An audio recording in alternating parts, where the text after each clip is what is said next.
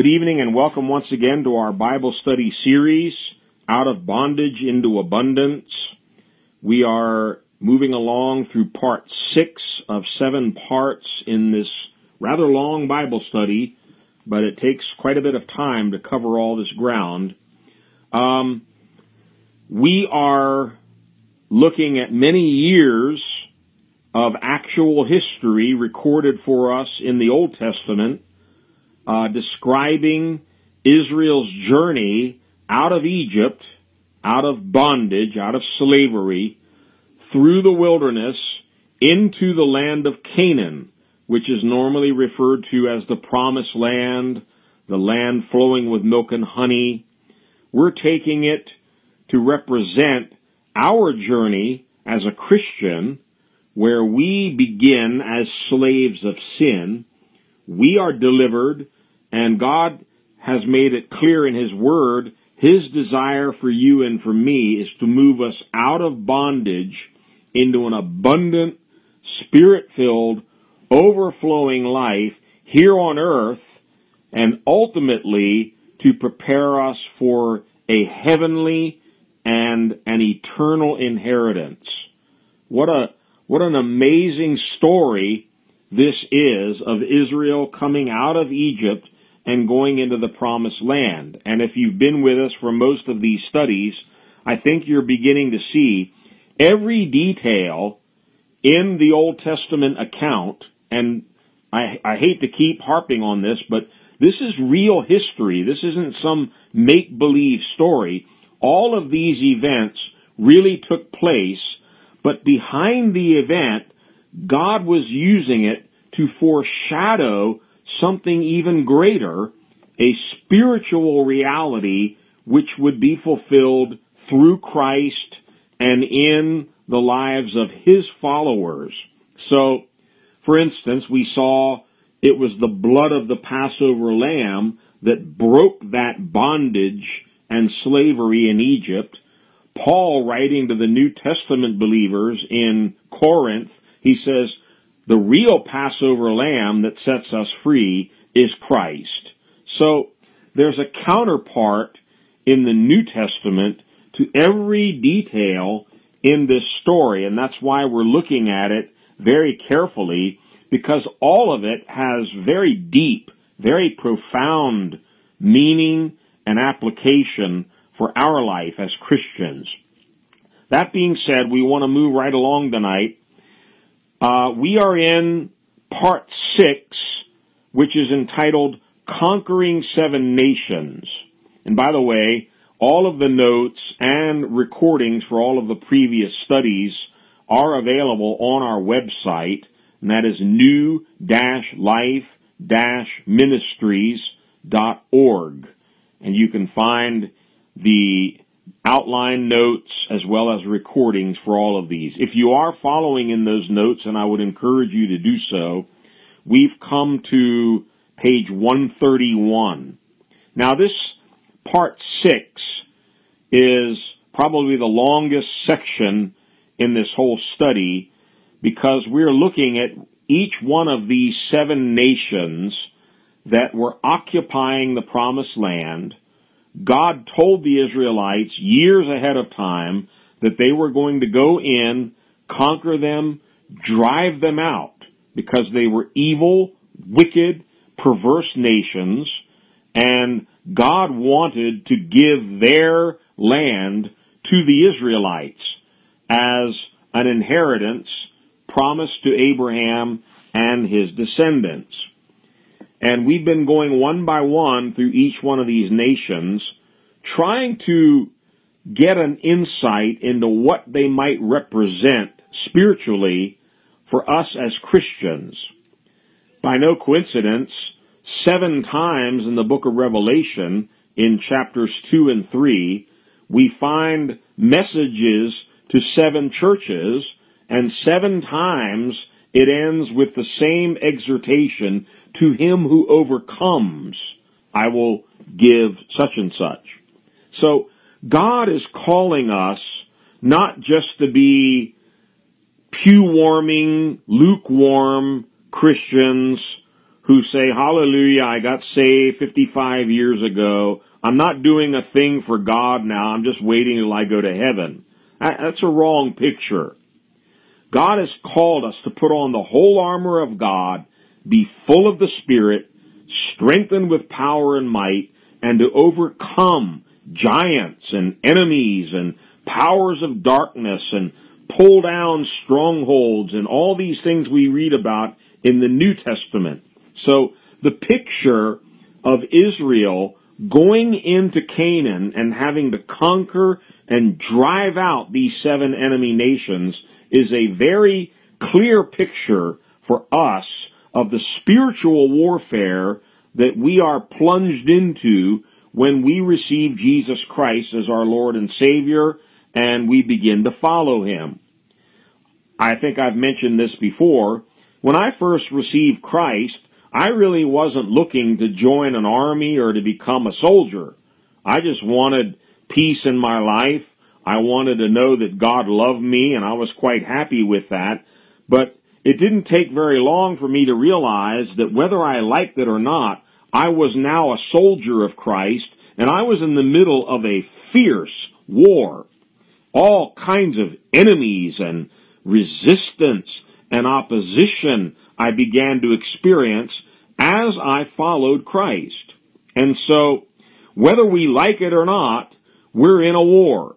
And we better learn how to put on the whole armor of God and how to overcome all of these spiritual enemies that the New Testament talks about. Now, hopefully we're going to finish tonight with the 6th one in this list of 7 nations, which you can read for yourself in Deuteronomy chapter 7, verses 1 to 3. We want to finish up tonight with the Perizzites. We've been looking at them for several sessions, and hopefully we can complete them tonight.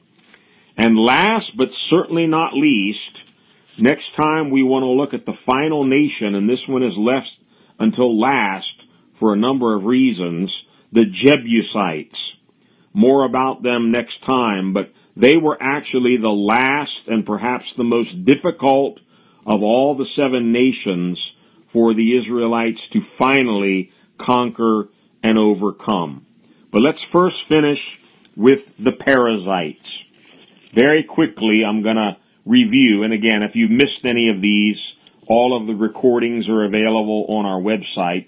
But their name has a very direct and literal meaning, which I think helps us to get some understanding of what this group of enemies represents. Perizzites comes from the Hebrew word peraz, to separate or to divide. And I think it can mean one of several things. They lived separate. They were loners.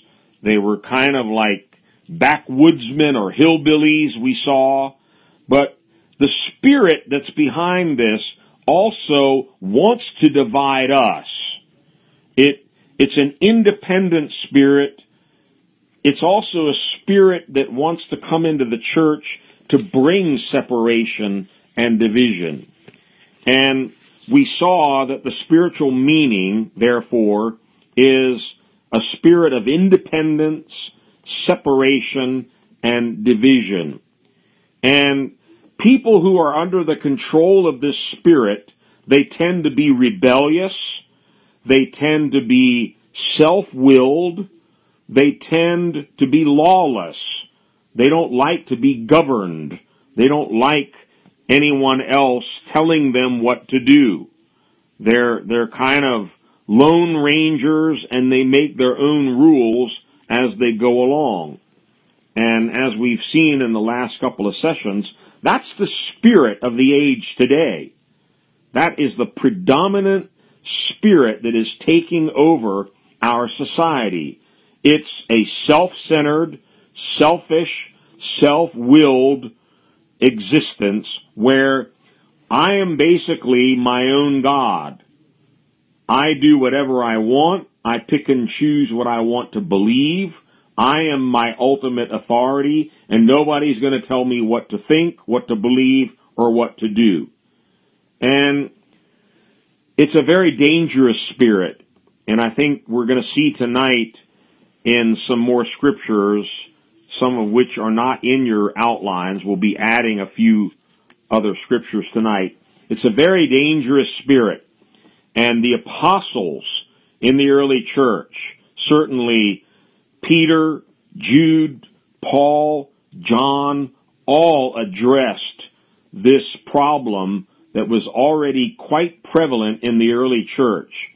This divisive, self-willed spirit that rejects authority, a lawless spirit, and a spirit that wants to bring discord and division into the body of Christ. And we are looking at how to overcome this spirit. I'll run through this list very quickly to get us up to speed. Number one, very important. We must surrender to God's kingdom rule and allow Jesus Christ to be the Lord of our life. Not just in words, but literally surrender to the Lordship of Christ. The Bible says the government will be upon his shoulders. That's not a popular word nowadays, and I'm not talking about Washington, D.C. or human government. I'm talking about God's kingdom, God's governing rule. We must welcome into our lives, surrender to it, and submit our wills totally to the will of God. Secondly, very important, to counteract this tendency to be a loner, a lone ranger, call it what you will, basically I'm my own boss kind of a spirit.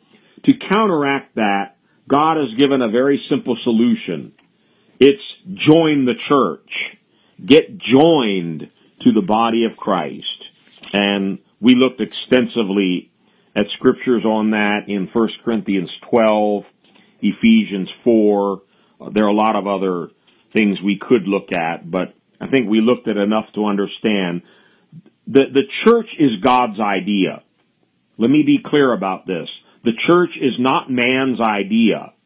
The church is God's idea. It's his plan, and Christ said, I will build my church, and the gates of hell will not prevail against it. And if the church suddenly becomes mine or yours or someone else's, then it's not the right church. Because the church does not belong to man. It's God's church. It's God's building. It's God's house. He's the one that came up with the idea, the whole plan, the whole blueprint is his, and the Bible says that it's a building made without hands. I like that. The church, in the end, will have no human fingerprints on it. It will be the workmanship of God. It will be God's purpose and plan fulfilled, and he will get all of the glory. Now, that leads us to the third point in our list here of how to overcome or how to combat this parasite spirit. And we read on page 131, if you're following in the notes, submit to those whom God has placed in authority over you. Now, this is where it starts to get difficult. And you hear people say, oh, I've surrendered to God. Jesus is my Lord, but I'm not going to follow any man. Nobody's going to tell me what to do. That sounds rather spiritual. I'm just following Christ. I'm following God. God is my Lord. I'll take all my orders from God. There's only one problem. That's not the way God chose to do it. And in real life, God has established different realms of authority. And you and I will do very well in life if we learn how to submit to those authorities in those different realms of our lives. You can probably break it down into three main arenas, or three primary realms where God has placed authority, and He's telling you and me, submit to that God-ordained authority in that particular realm. The three realms would be, number one, the home or the family. That would include relationships between children and their parents. That would include relationships between husband and wife. And those are all examples, and we're going to look at some scriptures about that in a moment, where authority is given, and authority must be submitted to and respected. If we do not, we do it at our own expense, our own harm. The second realm is in society. We have civil laws, we have civil government, we have policemen, we have different governors and people in authority that maintain order and rule in the society, and I would even include in that the workplace. We have to submit to our boss, to our employers. That's all a part of authority that is in operation in society, in the civil society. The third realm where God has ordained authority is in the church. And remember, the church is not man's invention. It's not some social club that a few people form and then I become the president, you become the vice president, and we start bossing people around. That is not a church. The church is God's idea, and we saw in 1 Corinthians 12, He establishes apostles first, prophets, teachers, all these different ministries. He places every member where He wants the member to be. So He's in charge of every member in the church, and He establishes authority within the church, within the body of Christ. So, literally, from the time we're born, whether we like it or not, whether we understand it or not, we are placed into different realms where authority has been established and ordained over our lives. Let's start with the simplest one of all. And again, some of these verses are not in your outline. I've added some material since this was printed out, so please bear with me as I jump around a little bit. But in Ephesians 6, chapter 6, verses 1 to 3, you know the verses. Children, obey your parents in the Lord, for this is right. Honor your father and mother, which is the first commandment with a promise, that it may go well with you, and that you may enjoy long life on the earth. I would even go a step further and say, in all of these realms that we're looking at, if you submit to the authority, if you obey those whom God has placed over you, it will go well with you. It will go well with you. And the contrary is equally true. When you and I rebel against our parents, when we rebel against civil authorities, and when we rebel against those whom God has established as leaders in the church, things do not go well with us. They just don't go well. So if you want things to go well in your life, this is a very important section we're working on here tonight. Learn how to submit to God-ordained authority in the home, in the society and workplace, and yes, in the church. Now, in Matthew chapter 8, This is not in your outline, so bear with me. In Matthew chapter 8, there's a fascinating story told about a non-Israelite, a Roman centurion, who comes to Jesus. In Matthew 8, I'm going to start reading with verse 5 and go down to verse 10. It says, when Jesus had entered Capernaum, a centurion came to him, asking for help. Lord, he said, my servant lies at home, paralyzed and in terrible suffering. Jesus said to him, I will go and heal him. That's good. The centurion's response absolutely amazes Jesus. The centurion replied, Lord, I do not deserve to have you come under my roof, but just say the word and my servant will be healed. And listen to the understanding that this man had about how authority works. It's very profound. Verse 9, for I myself am a man, and notice he doesn't start off by saying, I am a man with authority. He got it right. I am a man under authority, with soldiers under me. You see, the only way anyone can have authority is to be under authority. That is so important, I'm going to repeat it. The only way anyone can have or exercise authority in any of these realms is to first be under authority.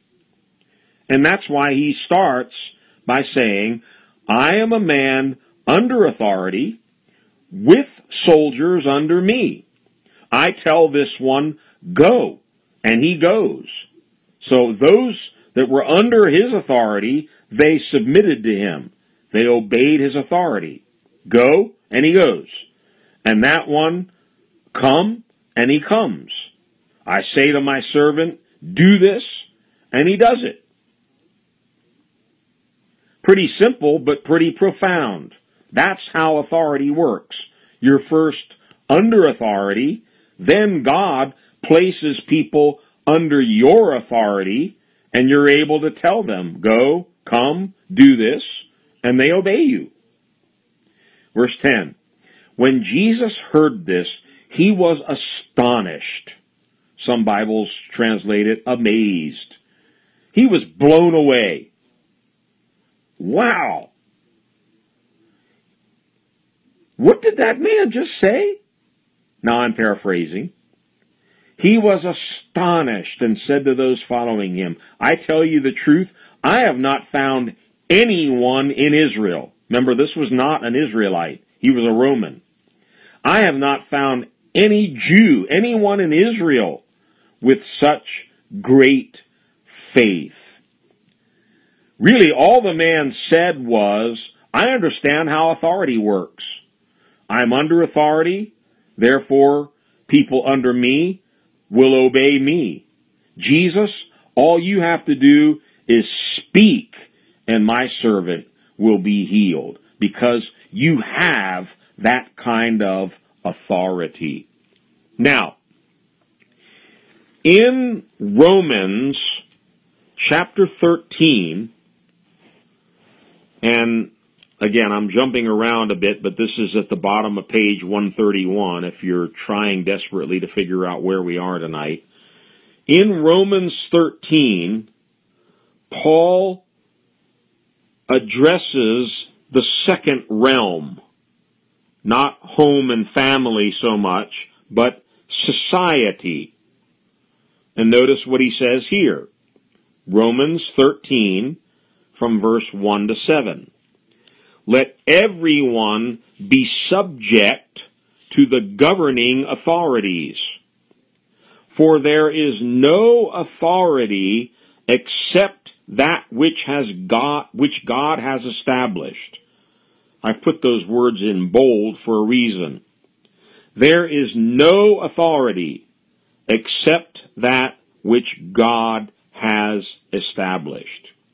Now, you have to pause for a minute. Paul was no friend of Rome. He was a prisoner of Rome. And yet, he's writing to the Christians there saying, nobody has any authority unless God gave it to them. He continues, the authorities that exist have been established by God. Consequently, whoever rebels against the authority is rebelling against what God has instituted. And those who do so will bring judgment on themselves. Remember what we read in Ephesians? If you obey, it will go well with you. If you don't, it will not go well with you. And now that we're talking about civil authorities, if you rebel against them, you're going to get into trouble. You're going to pay a fine, or you might go to prison. Rebelling against what God has instituted, they will bring judgment on themselves. Verse 3, for rulers hold no terror for those who do right, but for those who do wrong. Do you want to be free from fear of the one in authority? Then do what is right, and you will be commended. For the one in authority is God's servant for your good. But if you do wrong, be afraid, for rulers do not bear the sword for no reason. They are God's servants, agents of wrath to bring punishment on the wrongdoer. Therefore, it is necessary to submit to the authorities, not only because of possible punishment, but also as a matter of conscience. This is also why you pay taxes. I hate paying taxes, but I do it. I don't agree with a lot of things the government tells me to do. And unless it is a direct violation of my conscience and the Word of God, I must obey their rules and their laws. Some of them I think are quite silly. They're quite stupid, to be honest with you, but we still have to obey them. We have to pay taxes, and he says, for the authorities are God's servants who give their full time to governing. Give to everyone what you owe them. If you owe taxes, pay taxes. If revenue, then revenue. If respect, then respect. If honor, then honor. You know, Paul could have easily written a long diatribe saying, these evil Romans, don't give them a cent of taxes. Boycott, rebel, protest, don't give them any money, don't pay them any respect. That's not what he says. Even these Roman authorities, ungodly authorities, pay them their taxes, give them their revenue, give them the respect that's due them, give them the honor that's due them. Why? Because it's good for you. It's for your own good to submit to authority. Now, in Ephesians, we read 6:1-3 about children. Let's go back there for a minute. And Paul touches on a couple of other areas that center around one or both of these first two realms, the home and family, or the society and the workplace. In Ephesians 5, I think we're all familiar with the verses 22-24 and thereafter. I'm just going to read 22-24. Wives, submit to your husbands as to the Lord. For the husband is the head of the wife, as Christ is the head of the church, his body, of which he is the Savior. Now, as the church submits to Christ, so also wives should submit to their husbands in everything. You see, everyone's under authority. The husband is under his head, Christ. The wife is under her head, the husband, but everybody's under authority. And he explains that in other places also. There's this chain of command leading all the way up to God the Father. Christ is submitted to his Father, the church is submitted to Christ, and so forth. But then over in chapter 6 again, just after he touched on children and their relationship to their parents, in Ephesians 6 verse 5, he addresses slaves and their relationship to their masters. Now, we don't have true slavery anymore here in America. We have a slightly different form of it. It's called an employer and employees. The employee, if you want, you can replace the word slave with employee, and master with boss or employer. Slaves, employees, workers, obey your earthly masters, your employer, your boss, with respect and fear, and with sincerity of heart, just as you would obey Christ.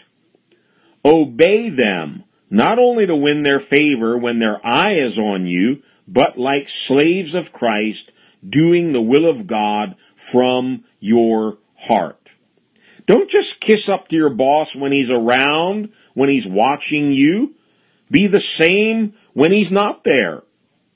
Serve wholeheartedly, as if you were serving the Lord, not men, because you know that the Lord will reward everyone for whatever good he does, whether he is slave or free. And then he even gives a little exhortation to the masters, to the employers, to the bosses. And masters, treat your slaves, your employees, in the same way. Do not threaten them, since you know that he who is both their master and yours is in heaven, and there is no favoritism with him. That's fascinating. Did you catch that last part? He's talking now to the masters. Do not threaten your employees, for you know that he who is their master, in my Bible that's capitalized, and yours. So even the little masters, they have a big master in heaven that they must answer to, they must submit to. So ultimately, everybody's under authority.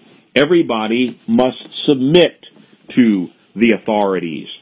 Now, what we really want to look at now, and we started with this a little bit last time, but I wanted to kind of fill in this whole picture for you. We submit in the home and in the family. We submit in society and in the workplace. But now, what does God have to say about the church? A lot of people, they would say, okay, we understand there's authority in the family, husbands and wives and children, and I got to obey my boss, and I got to follow the rules and the laws. But I'm not listening to anybody in that church, because God is my boss. I take my orders from God. I'm not following any man. I've probably heard that 1,000 times in 40 years of ministry. God is my Lord. I'm not listening to no pastor, no prophet, or anybody in the church. I'm going to take my orders from God. Sounds rather spiritual on the surface, but it's actually demonic. It's a spirit of rebellion manifesting itself, and we need to call it what it is. It's a rebellious spirit, and it's totally out of line with Scripture. And we need to be very clear on what the Scriptures say about this, because there's a lot of rebellion, a lot of confusion in churches today that leads to splits and divisions and people breaking off and separating and turning against the leadership of the church. We need to study this and understand this carefully. Now, let's begin where we left off last time with Hebrews chapter 13. And we're again at the top of page 131 after all that jumping around. We're back at the beginning of page 131. We're now looking at God-ordained, and I must emphasize those words, God-ordained authority in the church. I'm not talking about some man that elevates himself to a position and says, oh, I'm the apostle, I'm the pastor, I'm the boss here, you got to do what I say. I'm talking about God-ordained authority. Okay? Now, let's read these verses again. Hebrews 13, verse 7, and then verse 17. I'm reading from the New King James. They all read about the same, but I like the emphasis here. Remember those who rule over you. That's exactly how it reads in both the King James and the New King James. NIV says your leaders. Has a little bit of a different feeling, and if you look up the original Greek, it literally means those who rule over you. So King James got it right. Sounds a little harsh, and I think that's why NIV changed it to your leaders, which isn't that different, but it just has a little bit of a different sound. Remember those who rule over you. He's not talking about a dictator. Now be careful here. That's where people get this wrong. We have to identify what does he mean, those who rule over you. Remember those who rule over you, who have spoken the word of God to you, whose faith follow, considering the outcome of their conduct. Verse 17, obey those who rule over you. Again, in NIV, it's your leaders. Obey your leaders. And be submissive, for they watch out for your souls, as those who must give account. Let them do so with joy and not with grief, for that would be unprofitable for you. I meet well-meaning Christians who, if they really had to honestly answer, they would have to tell you they don't have any leader. They're not submitted to any leader. They're doing their own thing. Oh, they love God. They read their Bible. They pray. They fast. They sing. They worship. They get revelations. They have dreams and visions. They're doing great things for God. But they don't believe in this stuff about following a man or submitting to any man. And I've had to question them from time to time. Well, who's your leader? Who's over you in the Lord? And I point them to verses like this because you're supposed to follow them, you're supposed to obey them, and you're supposed to be submissive to them. So basically what you're telling me is you have no pastor, you have no one over you spiritually, so you're on your own. Good luck. It's a scary place to be. Because listen carefully what verse 17 says again. Obey those who rule over you and be submissive. Why? For they watch out for your souls as those who must give account. I don't have to give account for someone who's not submitted to me. The only ones I need to be worried about and be prepared to give an account to God for are those who are submitted under my care. Let them do so with joy, not with grief, for that would be unprofitable for you.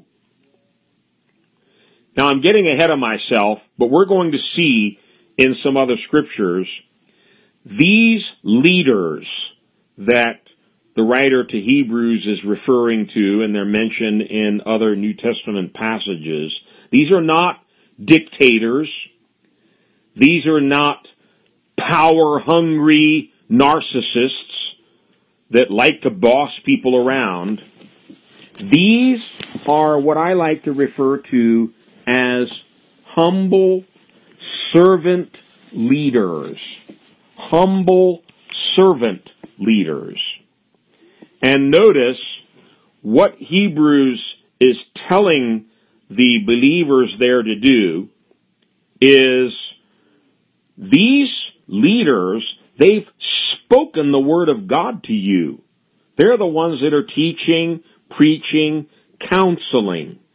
Listen to what they're saying to you, but more importantly, follow their faith.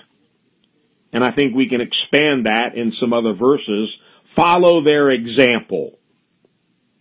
If their life and their example doesn't match their words, then there might be some reason for concern. But a true servant leader will have a life that goes along with his message. So remember those who rule over you, who have spoken the word of God to you, whose faith follow, and here's an important one, consider the outcome of their conduct. What are they living for? What is going to be the ultimate reward, the ultimate goal of their life? Obey them, be submissive to them, for they are watching out, they're caring for your souls. All right, let's move on to some other scriptures. 1 Thessalonians 5, verses 12 and 13. Again, I'm reading from the New King James. It says, and we urge you, brethren. That's a strong word. We urge you, we're begging you to recognize, King James, I think the regular King James says to know those, same idea, to recognize or to know those who labor among you and are over you in the Lord, and admonish you, and to esteem them very highly in love for their work's sake. Be at peace among yourselves. This is a powerful scripture, and I would recommend strongly each one of us study this, pray over it very carefully, so that we can understand why Paul is urging them to do this. He says you need to recognize who these leaders are. Identify, recognize those God-ordained authorities, spiritual authorities and leaders that God has placed in your life. Recognize who they are. They're laboring among you, and they are over you in the Lord. Doesn't mean they're any better than you. It doesn't mean they're cracking a whip over you. They're some tyrant or dictator or despot. And sadly, some have abused that office in the church and caused a great deal of harm and confusion. Recognize those who labor among you and are over you. New American Standard says, have charge over you. That's a strong word. They have charge over you in the Lord and admonish you. New American Standard says, and give you instruction. Again, we're getting this picture pretty clearly. These are the spiritual leaders that God raised up in the local church to teach, to preach, to instruct, to warn, to admonish, to counsel, and to guide the members of the church. They labor over the church. Recognize who they are. They have been given charge over you by the Lord. And putting these two passages together, part of that charge is they watch out for your souls, and they must give an account. They're going to have to give an answer to God for what they've done with that position and with that authority. Okay? Study this passage because I think it's very important and it's very often neglected and confused in churches. Many Christians aren't even aware of this passage. But I want to move on. 1 Peter chapter 5, verses 1 to 6. To the elders among you, so Peter is addressing this specifically to the leaders. I don't have time to go into all of this, but he's literally addressing pastors and people in spiritual leadership, the elders in the church. He's addressing them specifically here.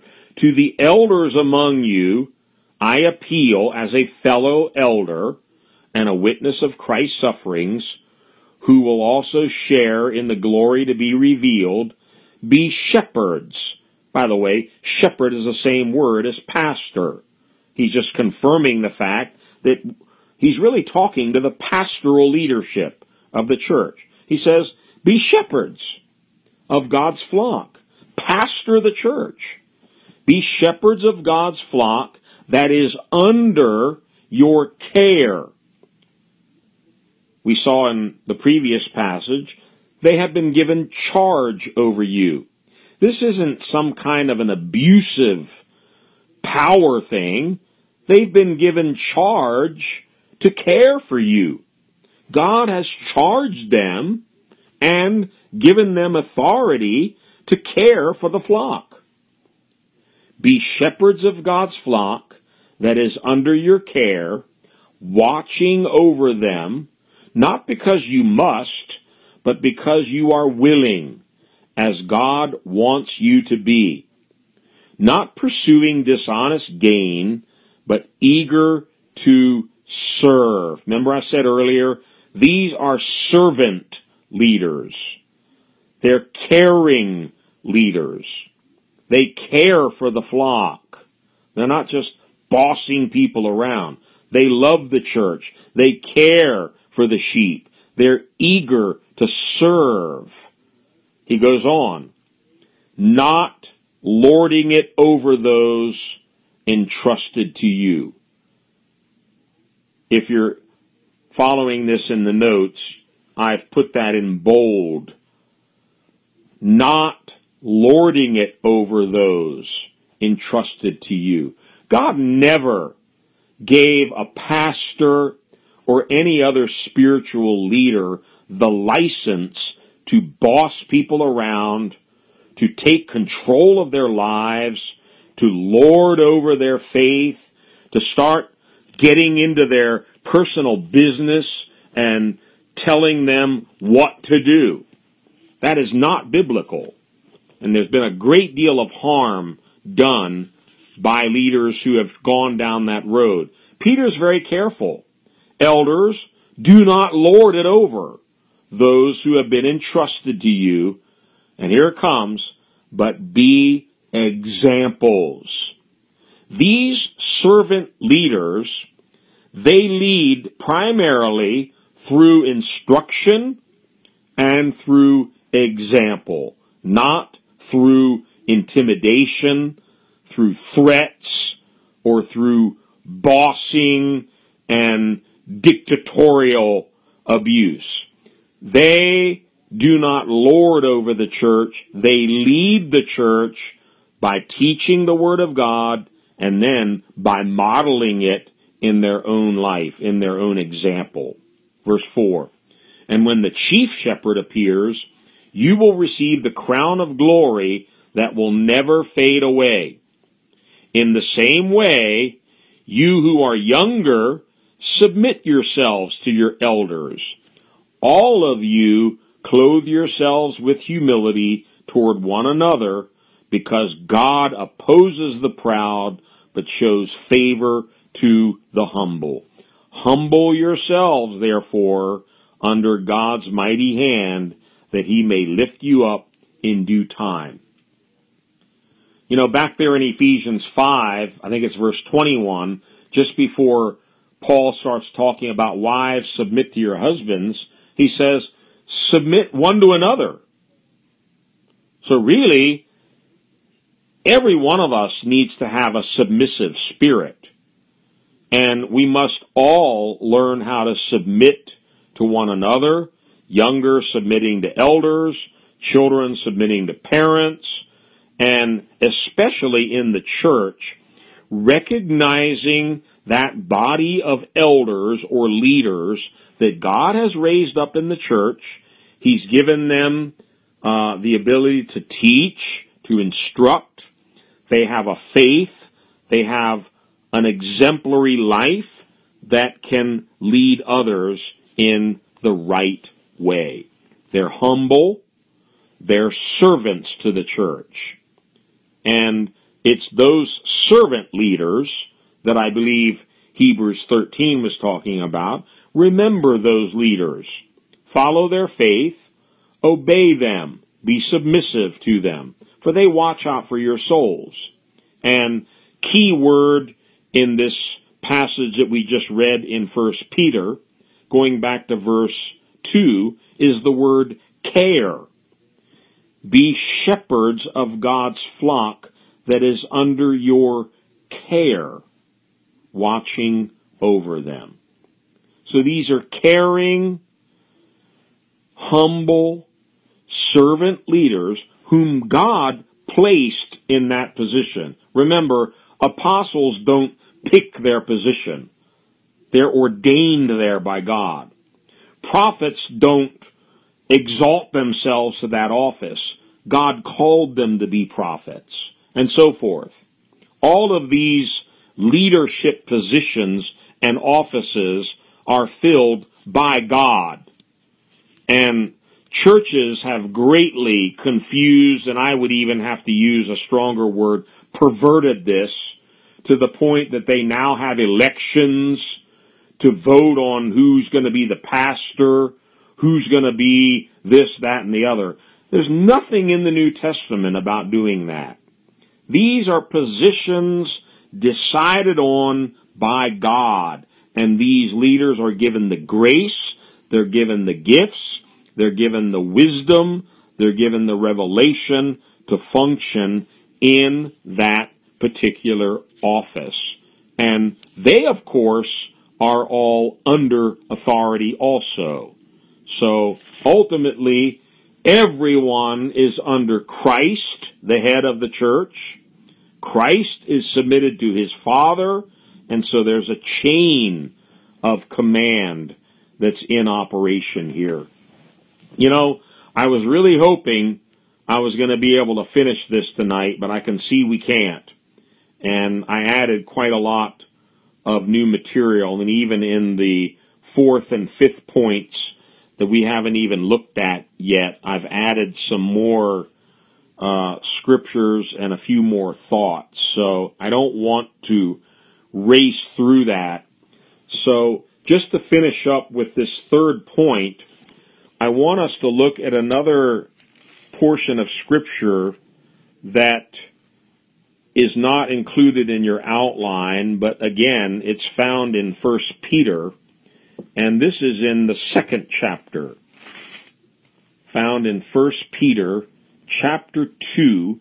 It sounds quite a bit like the passage we read earlier from Romans 13 that was written, of course, by Paul.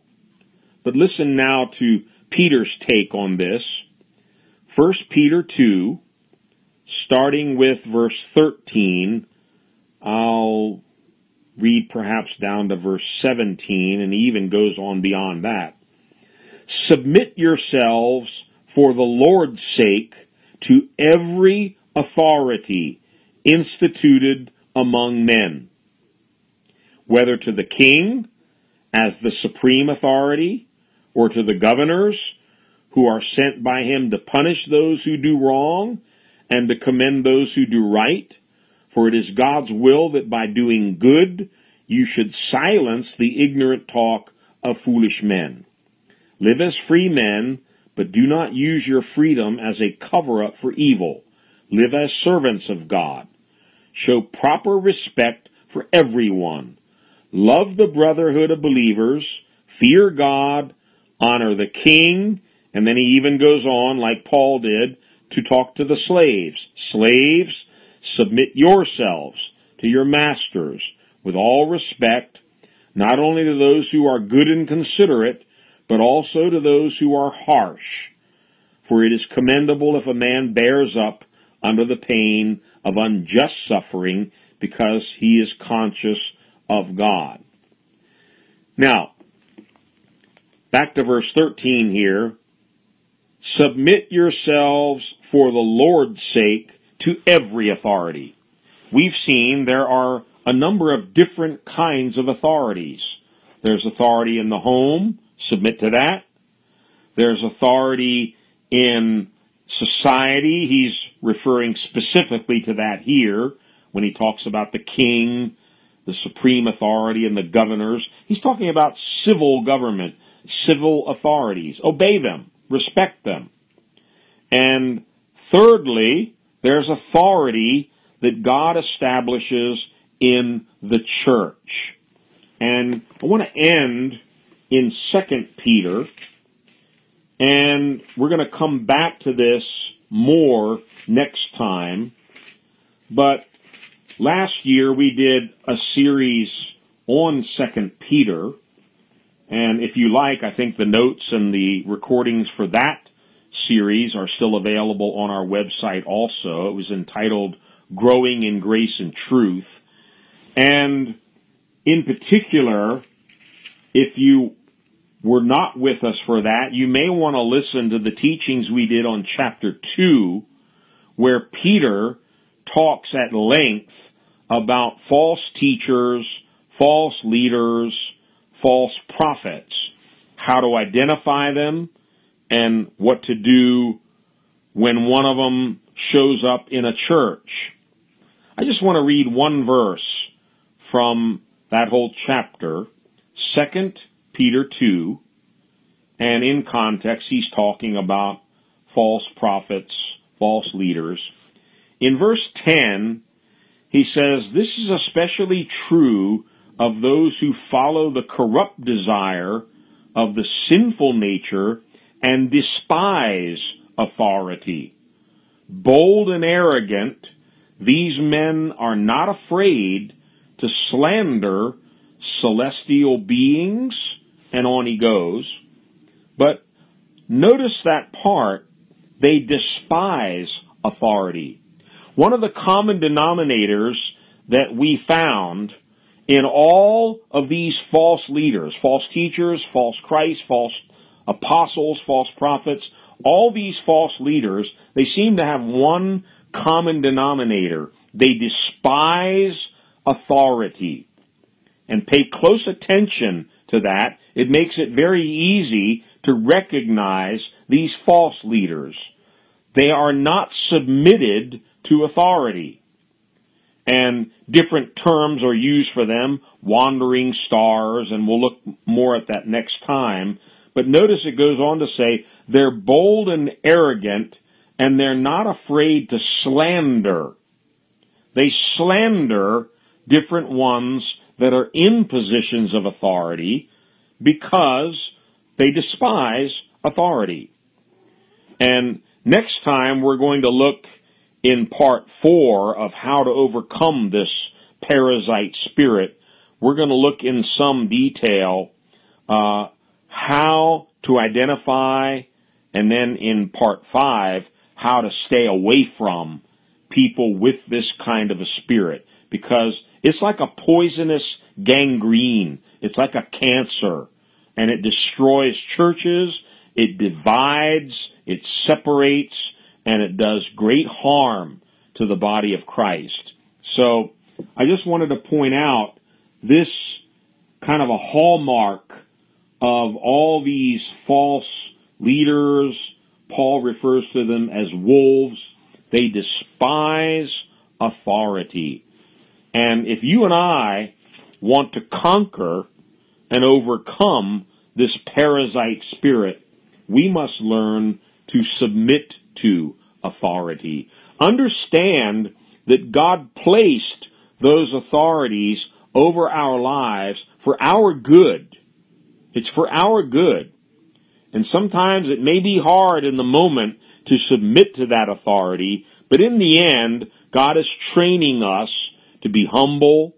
He's training us to be obedient. And of course, it starts when we're little infants in learning how to listen to and obey our parents. Then as we begin to get a little older, we have to listen to our teachers in school. And then finally, we get a driver's license. We have to start obeying the traffic laws. We have to start obeying the policemen and submitting ourselves to the governing authorities until finally we reach adulthood. We have to abide by the laws. We have to pay our taxes and so forth. And then finally, when we get saved and God joins us into His church, we have to learn how to recognize and submit to God's authority as it's being manifested in the body of Christ. Let's pray tonight that we can learn how to do this in all of these different arenas, in the home, in the society and workplace, and even in the church. To be submissive. To be submissive. Father, in the name of Jesus, we know that naturally we're not submissive. We tend to be rebellious, very stubborn, self-willed creatures. But you're breaking that. You're changing that in us. If any man be in Christ, he's a new creation. We're putting off that old lifestyle of stubbornness and rebellion, and we're learning how to yield, how to surrender, how to submit to you, and how to submit to one another.